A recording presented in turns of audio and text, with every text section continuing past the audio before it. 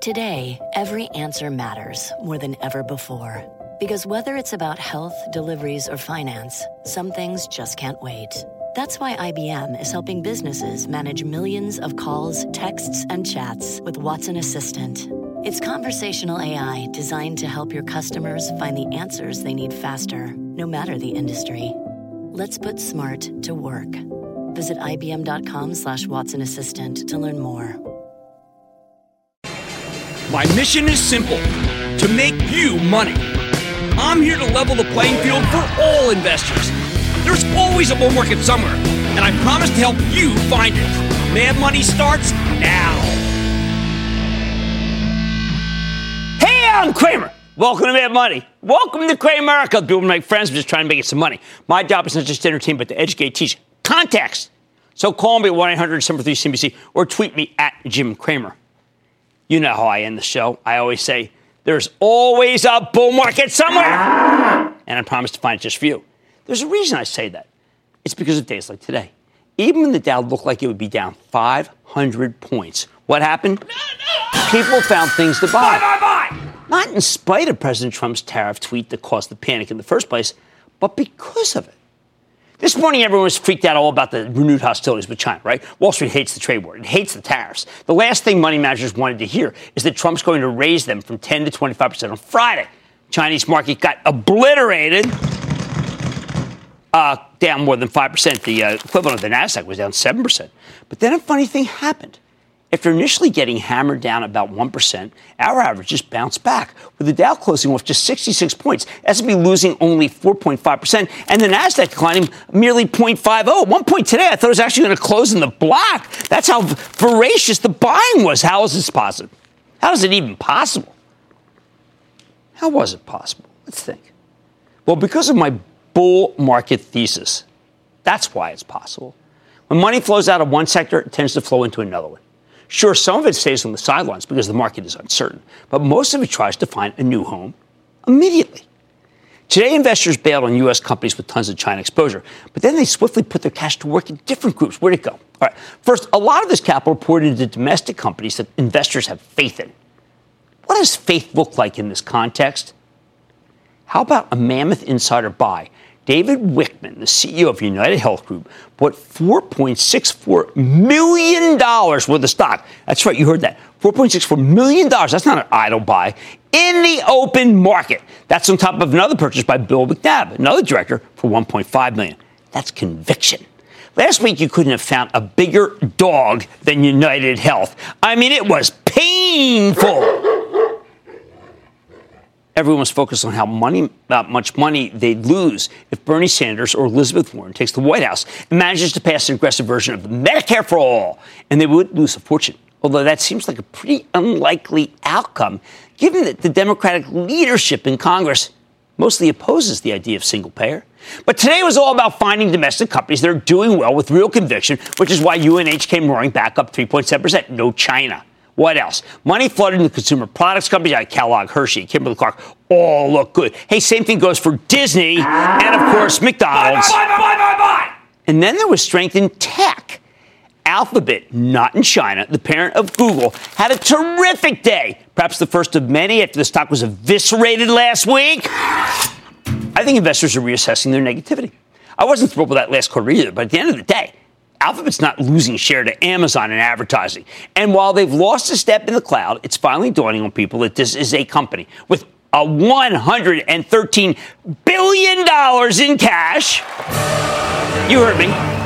Which means they can buy whoever they want to beef up their other bets while at the same time playing catch up with the cloud. I think it's spent enough time in purgatory. My recommendation, if Alphabet is smart, you know what they should buy? I'm just throwing it out there. Paying a little investment bank. They should buy Square. Yeah, they should own Square to own the cash register of small, medium-sized businesses. That would be the enterprise that they can dominate. But really, the possibilities are almost endless once they start putting that money to work. It makes me bullish just thinking about it. And you know I've been tough on them. Now, today's action was more about just the winners. You know what it was? It was also about the losers that weren't down enough to satisfy the bears. They were not sated. I've got to tell you something. I thought that a particular stock was going to be down so badly that it would just be, let's say, a really nasty day. Look at Apple. This is a company that's supposed to be hostage to China, yet the stock was down merely 1.5%. Sure, I know it's down more in after hours because Lighthizer said something more on that in a second. Warren Buffett's the largest shareholder in Apple, so this weekend at the Love Fest, that is the Berkshire Hathaway annual meeting, CEO Tim Cook came to play. What most stood out to me was the emphasis on Apple as a consumer company. I want you to listen to what Tim Cook had to say to CNBC's own Becky Quick. We're in the tech industry, but we work at that intersection of technology and the liberal arts and the humanities. And so we make products for people, and so the consumer is at the center of what we do. And so I love the fact that he looks at us like that, because we want consumers to look at us like that.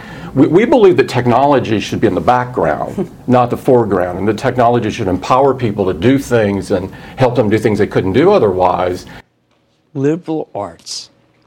Does Tim Cook get it or what? That was stunning. You know me, I've argued for ages that Apple is the greatest consumer product company of all time because it has tremendous technology and a sense of what people want from that technology. And it's got loyalty like no other product.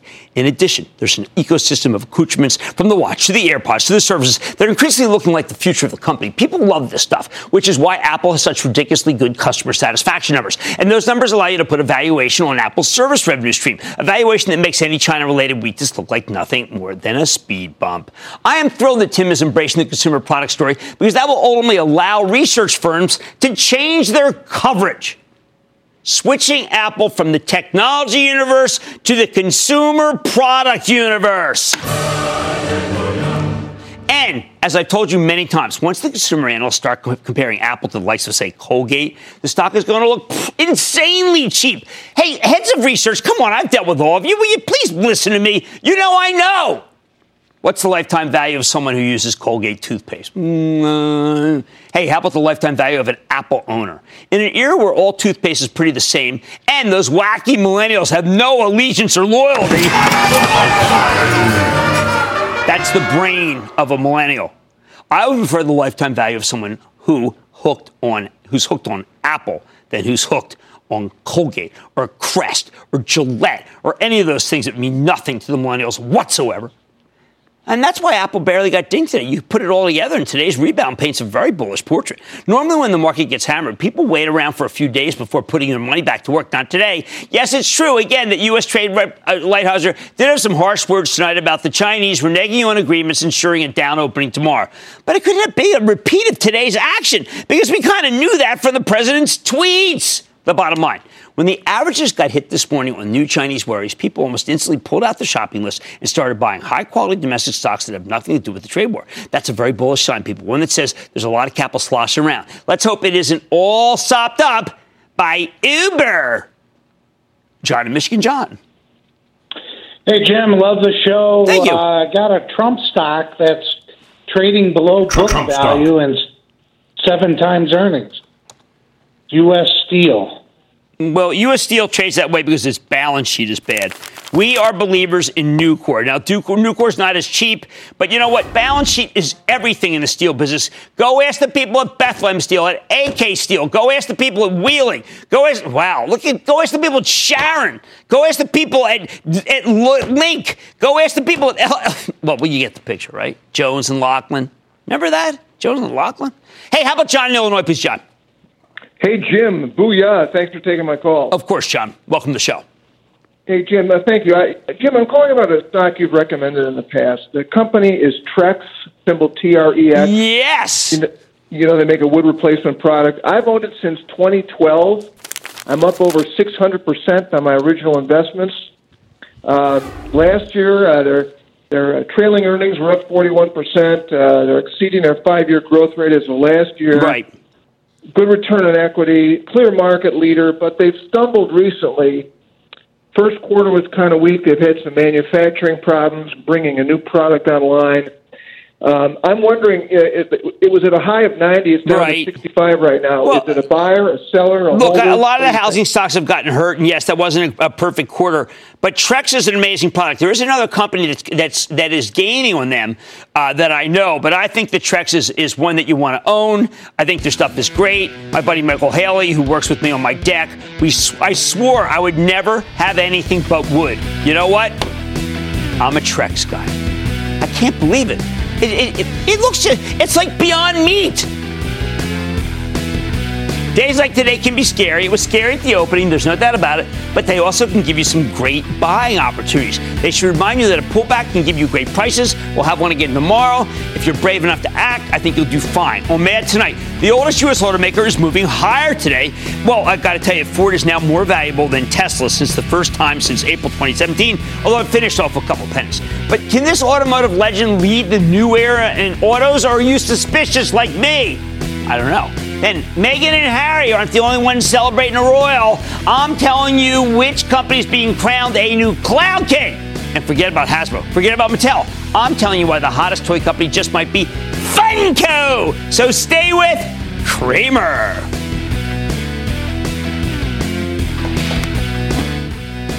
Don't miss a second of Mad Money. Follow @Jim Cramer on Twitter. Have a question? Tweet Cramer. #MadTweets. Send Jim an email to madmoney@cnbc.com or give us a call at 1-800-743-CNBC. Miss something? Head to madmoney.cnbc.com. I want people to feel like they just learned something. We have journalists in the far corners of the universe. I can't wait to get all of those resources under 1 hour-long newscast where we can deliver the facts of the day, clearly and concisely, in context and with perspective, and tell people what's happening, what it all means. Get the truth, not the spin. The News with Shepard Smith. Subscribe to the podcast today. From the horseless carriage to a driverless wonder, Ford has made cars and made history. The future of auto is an open road. Should this auto icon be parked in your portfolio? On a tough but still comeback day for the averages, you know what held up incredibly well the whole session? Ford Motor. You might think an automaker would be exactly the kind of stock that would get slammed on rising trade tensions with China. But Ford only shed 4 cents today, and that's part of a larger trend. After spending the better part of a decade in the House of Pain, we've seen a miraculous comeback in Ford stock this year. So far, it's up more than 35% for 2019. At a time when the auto industry is in pretty rough shape, you gotta wonder if this kind of move is sustainable. But I think we're witnessing the beginning of a multi-year turn here, and now I'm going to tell you why. Bye! First, you need to understand why Ford's been so long in the wilderness. All right, here's a stock that peaked at $17, all right, 2014, and proceeded to just get obliterated. Look at this. I mean, this has been so... How hurtful is that? I mean, if you're in there, it's to crush your ego. I mean, you probably never want to buy a Ford again. Even after its recent run to $10, Ford is still down 25% over the past 5 years. So what went wrong? How about anything and everything? On the operational side, Ford got left behind by the rest of the industry. They didn't adapt quickly enough to the rise of the electric car or autonomous driving. It took them too long to shift away from smaller cars and towards popular crossovers and SUVs, and their international business was just a mess. As a result, Ford stock became a value trap. For years, it's been one of the cheapest stocks in the market on a price-to-earnings basis, but nobody cared about it. The earnings have been in decline since 2015. Everyone just assumed the numbers would keep getting worse. Remember how we think about stocks. It's very instructive here. So the numbers go down, and this actually does track the numbers. And people say, well, come on, Jim, how do you figure out what a stock's going to do? Well, you know, this is earnings per share each year bad. Makes sense, right? By 2017, Ford's board of directors, they realized they needed a change of direction. So what did they do? Well, they fired CEO Mark Fields, first of all, and they appointed a guy named Jim Hackett to replace him. Hackett's claim to fame, now initially I dismissed this, but I've rethought about the things. He transformed Steelcase, that's that office furniture place, into a business that reimagines office layouts and changes the way companies furnish their workspaces. He turned it upside down. Ford wanted him to do the exact same thing for the auto business, but it took a long time, and while Hackett was working, the industry started getting crushed by what feels like a cyclical decline, layered on top of a secular decline. Nasty. As the rise of ride-sharing means that people don't feel the need to buy cars the way they once did. Things got worse before they got better. By last summer, people were losing patience, especially after Ford canceled its September Investor Day, and management refused to give us much detail about their plans. Suddenly, analysts started fretting that Ford's future earnings would evaporate. The company would end up in a liquidity crunch, and it might have to slash its bountiful dividend, which right now yields 5.8%. That's fantastic. Now, after the horrific fourth quarter bear market, the stock started rebounding at the beginning of the year, along with everything else. That is until mid-January, when Ford pre-announced an earnings shortfall, and the stock tumbled 6% in a single day. I mean, oh, God, this is a Job story. It's not a Ford story, it's Job. But then a funny thing happened. When Ford reported its full fourth quarter results a week later, Wall Street really liked what they had to say.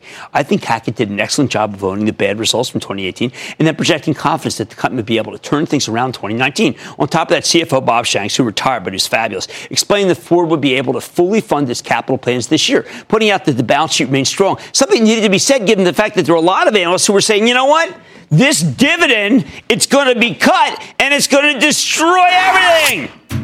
Even better, 2 days after the quarter, Reuters reported an internal message that Jim Hackett had sent to his employees, where he told them to bury 2018 in a deep grave and challenged them to help double the company's operating profit. That reinforced what we heard on the call, a fired-up management team that's ready to take drastic action in order to turn things around by any means necessary. That's Malcolm X. That isn't what the term, but I just like that. Come early April, we learned that Ford has some solid U.S. auto sales in the first quarter thanks to the strength of the pickup truck business, as well as record SUV numbers. They're opening factories, for heaven's sake. Man, a week and a half ago, the company delivered a game changer of a quarter. Ford shot the lights out, earning 44 cents a share. You know, analysts are only looking for 27? Oh, much higher than expected sales. You know how much we care about sales, right? That shows the future. $40.3 billion. Wall Street was only looking for $37.1 billion. Even though global shipments were down 14% year over year, the earnings for interest taxes increased by 12% year over year, meaning Ford delivered the better profitability that they had promised. I always felt that the family wanted to be all things to all people. I don't know what's happening, but that's not Hackett's style. So how did they do it? The key here is that Ford's taken aggressive action to get out of unprofitable businesses that just weren't working. Rather than chasing revenue growth all over the world, they're now focused on the areas that are actually making money. Can you imagine?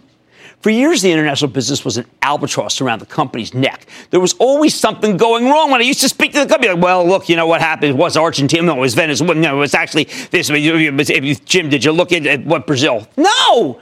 In the last few months, Hackett has withdrawn from many of those bad markets, where Ford was basically a market share donor to other automakers. In January, he announced a reorganization of Ford's European business, where Ford discontinuing its least profitable vehicles, and it's doubling down on its most profitable ones. Can you imagine?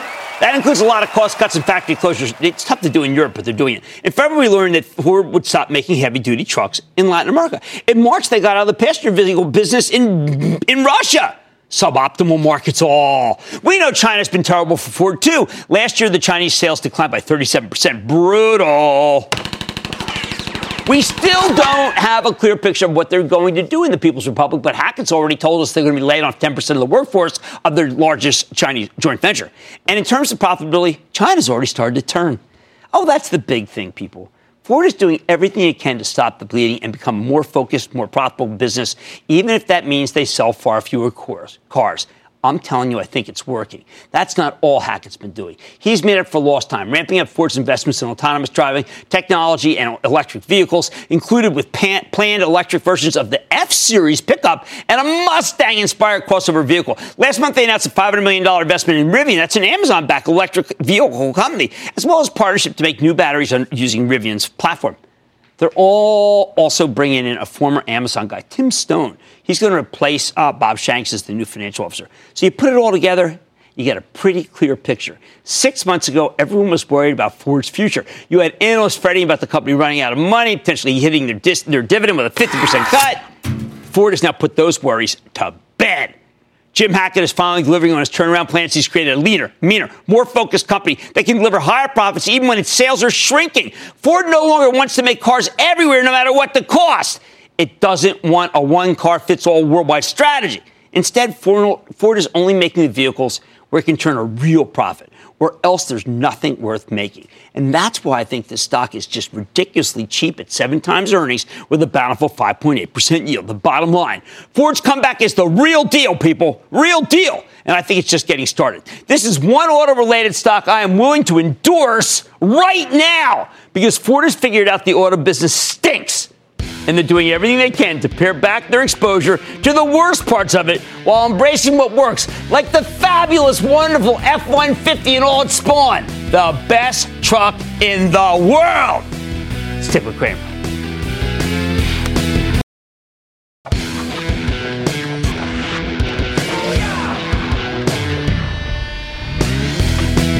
For the past couple of weeks, I've been telling you that this market was starting to feel frothy, which worries me. That meant we were due for a pullback. We sure had one at the beginning of the day. Maybe we're not done. That was something this morning, wasn't it? I don't know what would cause it. I was more worried about actually the current deluge of IPOs than about escalation of the trade war with China. But I've been telling you to take some profits for a reason. We built up a lot of cash for Action Alerts Plus for the club because I don't like froth. I've been there, done that. Now that we're getting hit, I want you to be ready, especially since I'm still concerned about that Uber deal on Friday. So what did we do during a sell-off? We make shopping lists so that we know what to buy when it gets to lower levels, so we're not shocked and dazed and confused. That's why tonight I want to make sure that one stock in particular makes it onto your shopping list. I'm talking about Twilio, TWLO. That's that cloud-based communication software company that lets app developers connect with their users. Every time you get a text message from, say, Airbnb, that's powered by Twilio. In fact, this company had stock of such terrific records that I want to do more than recommend them. No, tonight we're going to have a coronation. Fitting, because like some baby was born over there with the special relationship thing. I'll read it in People magazine. Actually, I'll follow it in People Twitter. They pay me to look, I think, now. So, see, for over a year now, I've been pounding the table. That's table pounding. On the Cloud Kings, 7 of the highest quality plays on the rapidly growing cloud business between Adobe, Red Hat, Salesforce, ServiceNow, Splunk, VMware, and Workday. Get this. These have given you a 37% gain since I crowned them in March of last year. How much did the S&P go up? 5.4%. 37 versus 5. I mean, come on. This is where the action is. But ever since we learned that Red Hat had been bought by IBM, I mean, it's unbelievable. It's just, it's disappearing. Yep. Red Hat, well, we got to have a replacement for Red Hat. See, with today's news that the Justice Department has blessed the Red Hat deal with IBM, there's clearly going to be a vacancy here. And that's where Twilio comes in. It's taking Red Hat's place as the 7th cloud king. Why Twilio? Well, here's a stock that's more than tripled last year. We're going from 23 and change to just under 90. I'm sure you think we're late. We're not. It just keeps climbing, rising to the 130s today, even as it recently pulled back from its highs. You might think that this stock has run up too far too fast, that it's too hot to handle. But I think it's kind of an incredible growth story where you rarely get any kind of significant dip. And when you do, look at this. Each time you had to pounce. You had to make your move. You couldn't just, it was time.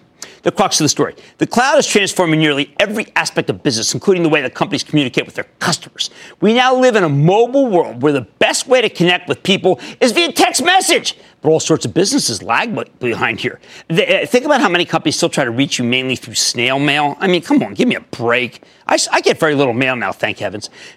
Maybe that means nobody cares. It's all right. Twilio's technology makes it easy for businesses to connect with you via text. And I think we're witnessing a prolonged multi-year investment cycle where all sorts of enterprises invest in exactly this kind of technology. Even better, Twilio keeps finding new opportunities here. For example, last year they rolled out a new product, Twilio Flex, that helps companies modernize their absurdly outdated call centers. According to Twilio, something like 80 to 90% of call centers still use old-fashioned on-premises software. Most of these call centers want to embrace the cloud, but they need a more flexible software platform, which is what Twilio Flex is all about. Their system makes it easy to build bots and integrated voice response systems. They let companies automate many of these call functions. I think it could be huge. Twilio also partnered with WhatsApp giving their customers a reliable and secure way to send messages to WhatsApp, 1.5 billion users worldwide. What else? A few months ago, Twilio closed on an acquisition of SendGrid. They're all excited about this one, which will let them do the same thing with email. Now they're in the whole package. They help businesses connect with their customers across text messages, phone calls, video, and email. But why recommend this thing right now?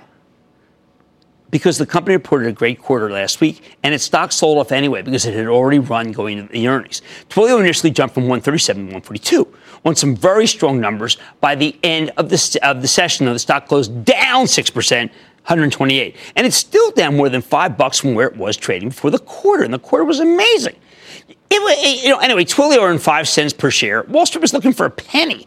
Their sales came in higher than expected, up 81%, people, year over year, 14% versus the previous linked quarter. The company's revenue retention rate, how much money their existing customers spent versus the previous year, that's a great metric for them. It's like a same-store number, 146%. Meaning its existing customers spend 46% more versus the first quarter of 2018. Even better, Twilio gave bullish guidance for both the next quarter and the full year. Plus, CEO and Cramer fave Jeff Lawson, who's been on a bunch of times, told a terrific story in the conference call, yet the stock sold off anyway. And I think this is the kind of name that you have to be prepared to load up on to weakness.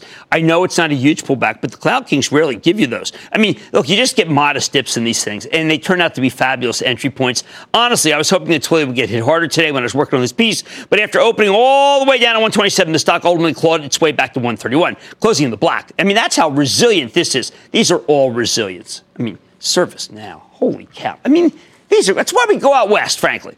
We go out west to see these companies.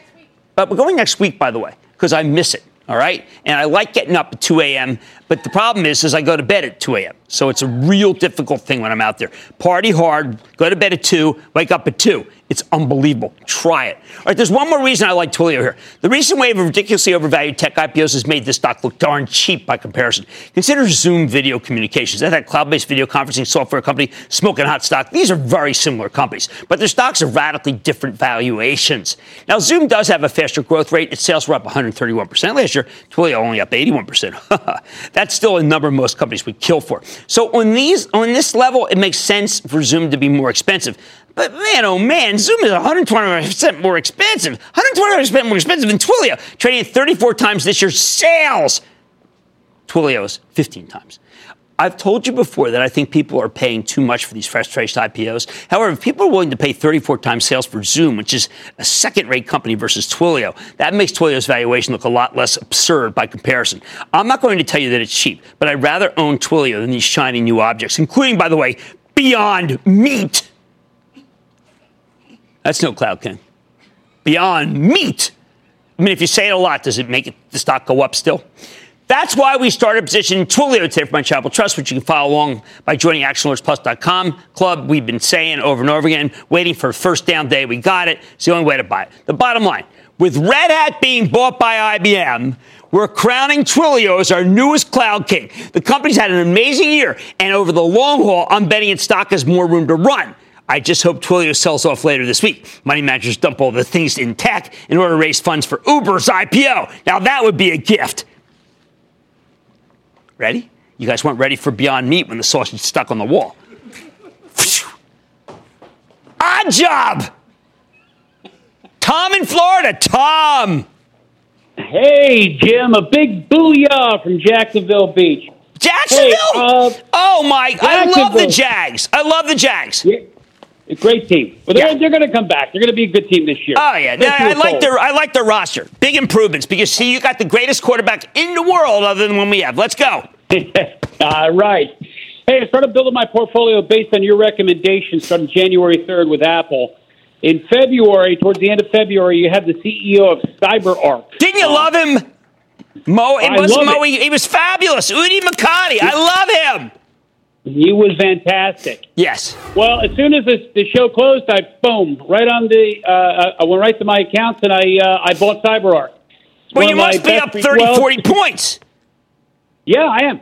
I had a great return with them, and I'm still hanging on to them. But my big question is, I know you like this area of the market, especially in technology for cybersecurity, but do we buy more? You don't want to buy more. You don't want to violate your basis. I always teach that at the club. You've got a great position You're a winner. If you want to, I would take maybe a quarter of it off and go buy a cashmere sweater with it. And congratulations. That's what my mom always did when she would gamble. My mom liked the slots and the ponies. She did. She loved the ponies. Let's go to Dave in Illinois. Dave. No, we can't. We're going to save Dave, whom I know. Dave is long time. What do you call it? Many time, long time. What is the term? Time? All right. I think our newest cloud king, Twilio, has more room to run over the long term. I'm keeping my fingers crossed for an Uber-related pullback later this week. And it's time to say goodbye to Red Hat. Much more Man Bunny had Funko's Pop toys aren't the only thing popping. With the stock moving higher after earnings, I'm getting the full toy story. And President Trump knows more than you do about how tariffs work. Let me tell you what. And all your calls rapid fire. Tonight's edition of the Lightning Round. So stick with Cramer.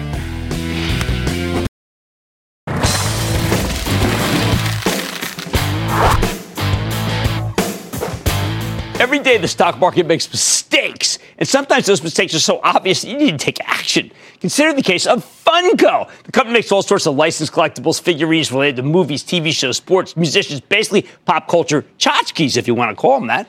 When Funko reported some fantastic numbers in early March, the stock got hammered, mostly on profit taking. That's why I pounded the table and told you to buy this one when it was trading at $17.79. Since then, Funko's giving me a phenomenal 20% gain, and I would not be surprised if it's got more room to run. See, when Funko reported again last Thursday, it delivered a magnificent 8-cent earnings beat off of an 8-cent basis. Higher than expected sales, up 22% year over year. It was a clean beat, and the stock roared in response, something that continues today. Funko tacking on another 4%. But even up here, I've got to tell you, the darn thing just sells for 15 times earnings, and I think that makes no sense given the slate of mega blockbuster movies this year. I think the numbers will continue to be excellent. Do not take it from me, though. Let's check in with Brian Mariotti. He's the CEO of Funko. Find out more about this exciting company's quarter and where it is headed. Mr. Mariotti, welcome to Mad Money. Good to see you, Brian. Thanks Have for a having seat. me on. All right, Brian, you are you're at the epicenter. I know you say Yes. the company's at the you're at the epicenter of pop culture, and it's really amazing how quickly you produce these things.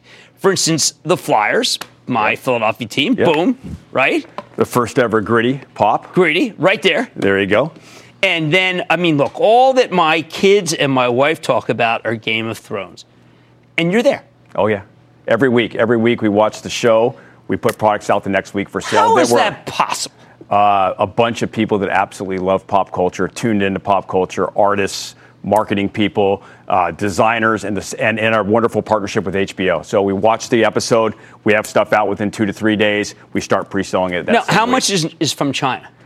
We are right now morphing toward about 70% outside of China. Okay. Yep. And can you move as fast outside China? And is the product the same quality? Yeah, better quality, better quality, and less expense. Less expense, better cost of goods, more stability.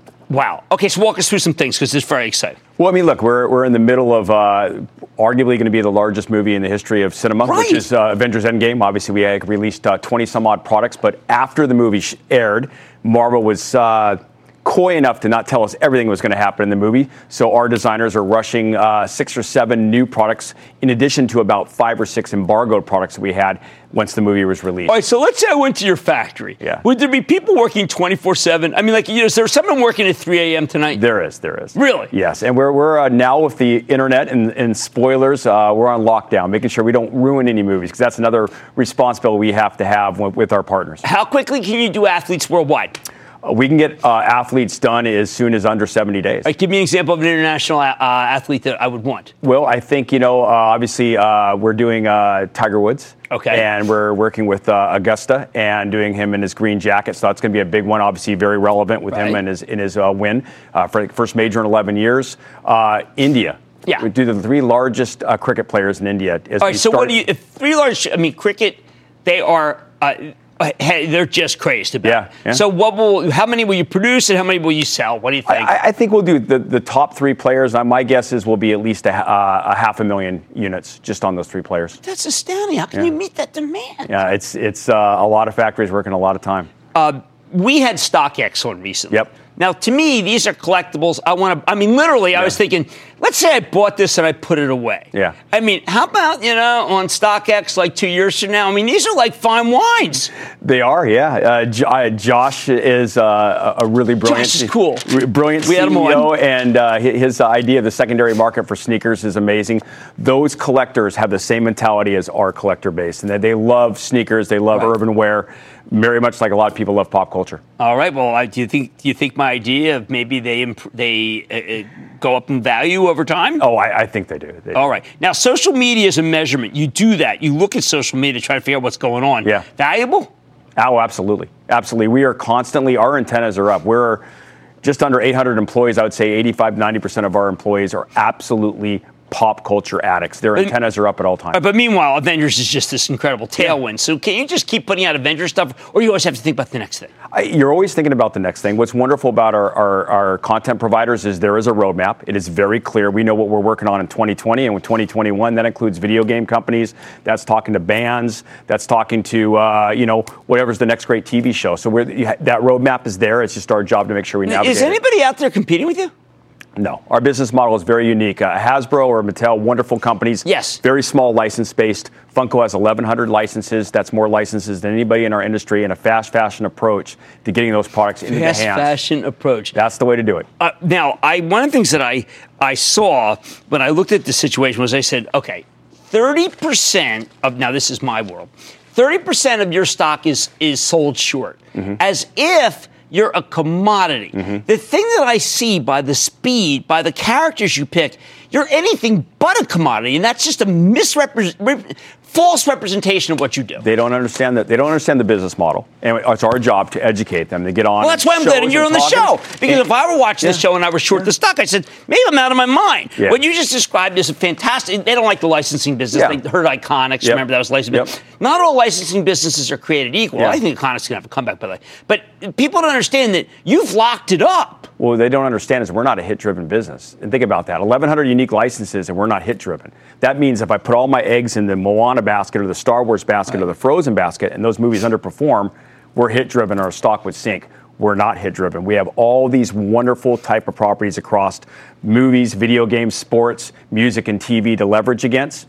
We're not hit-driven. Do you have Netflix? We do, absolutely. We're the global partner for all hard lines for Netflix. So any big show that comes from Netflix, I should expect a Funko something or other. Well, not only that, Stranger Things is one of our biggest ones, but internationally, La Casa del Papel does very well good in Latin America and in Spain, and also Club de Cuervos, which is out of Mexico. So we leverage both of those international hits with Netflix along with the domestic hits. And then in the end, for little kids, you own all the child dollars, absolutely. Right? Absolutely. Still, 65% of our revenue is aimed at 35-year-olds, men and women equally. Well, I find your company so exciting. I want to thank you for being so cooperative with us and bringing so much stuff, because this is the real story. But you have built a fabulous company. I salute you. Thank you very much. Okay.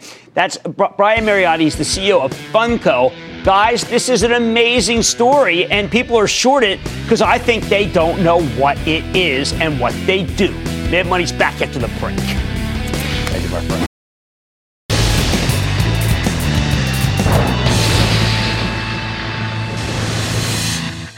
It is time. It's time for the lightning round. Of course, one of them see himself.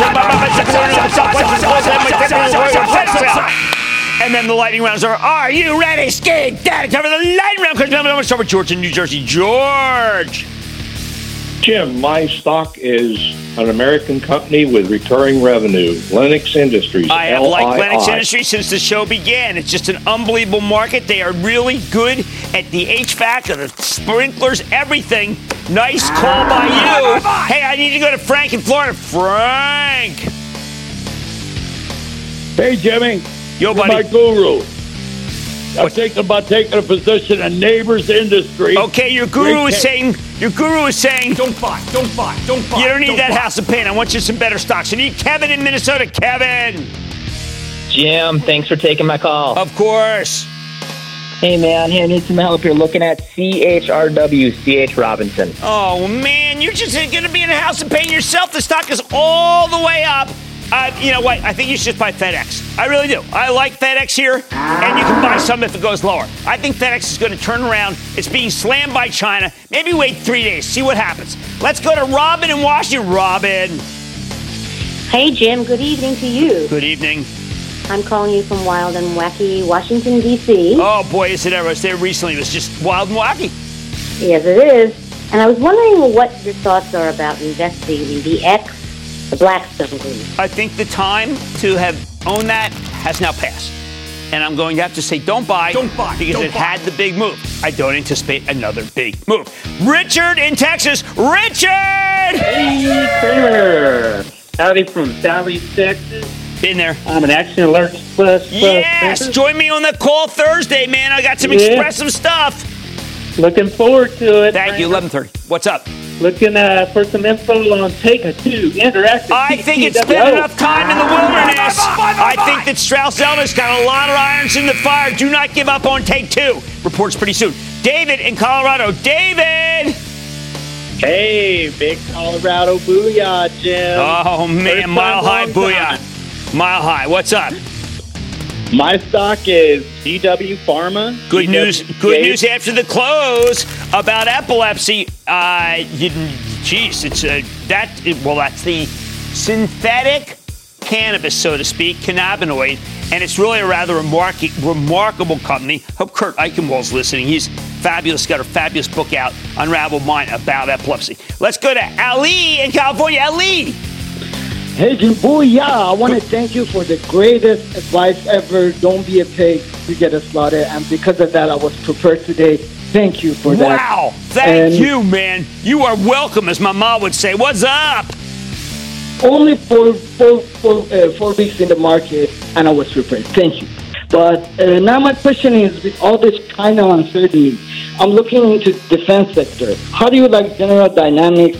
Yeah, you know, it should translate like that, but people just say in the end, hey, the Democrats own the House, so therefore you can't buy defense, and I got to stick by that, because that's the zeitgeist. And that, ladies and gentlemen, conclusion of the Lightning Round. The Lightning Round is sponsored by TD Ameritrade.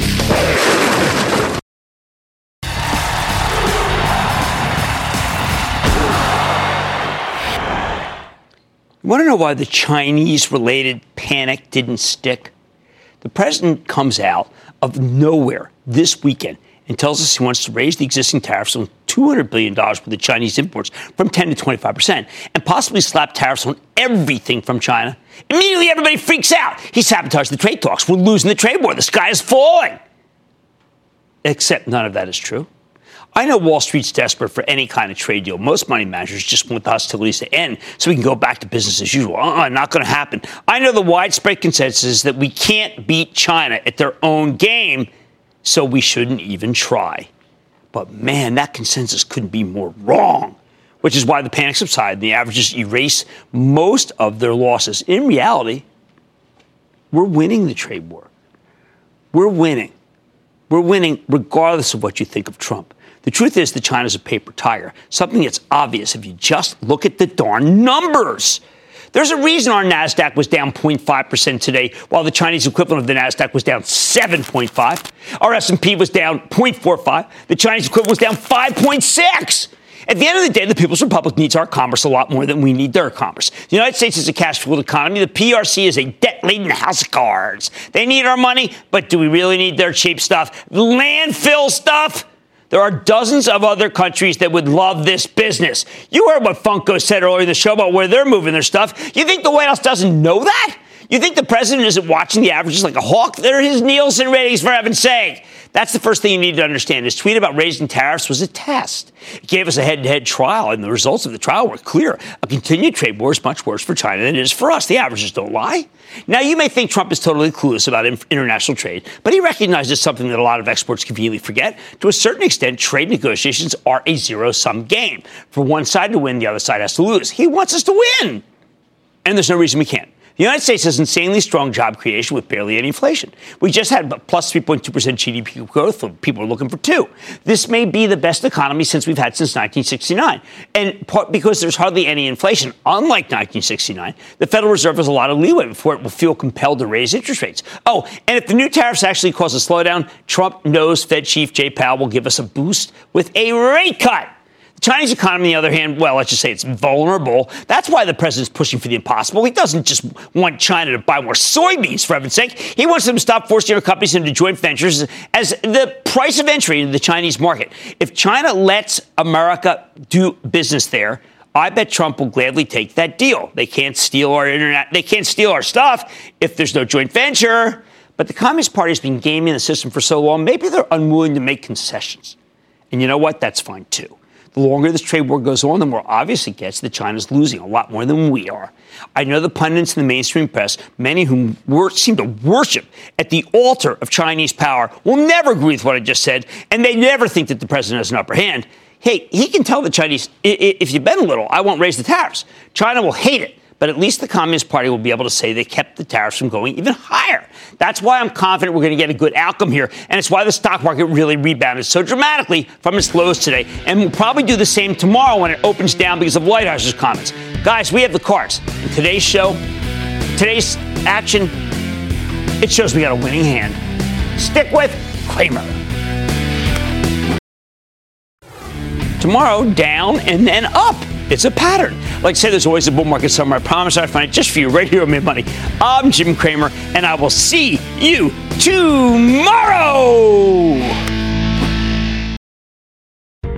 I want people to feel like they just learned something. We have journalists in the far corners of the universe. I can't wait to get all of those resources under 1 hour-long newscast where we can deliver the facts of the day, clearly and concisely, in context and with perspective, and tell people what's happening, what it all means. Get the truth, not the spin.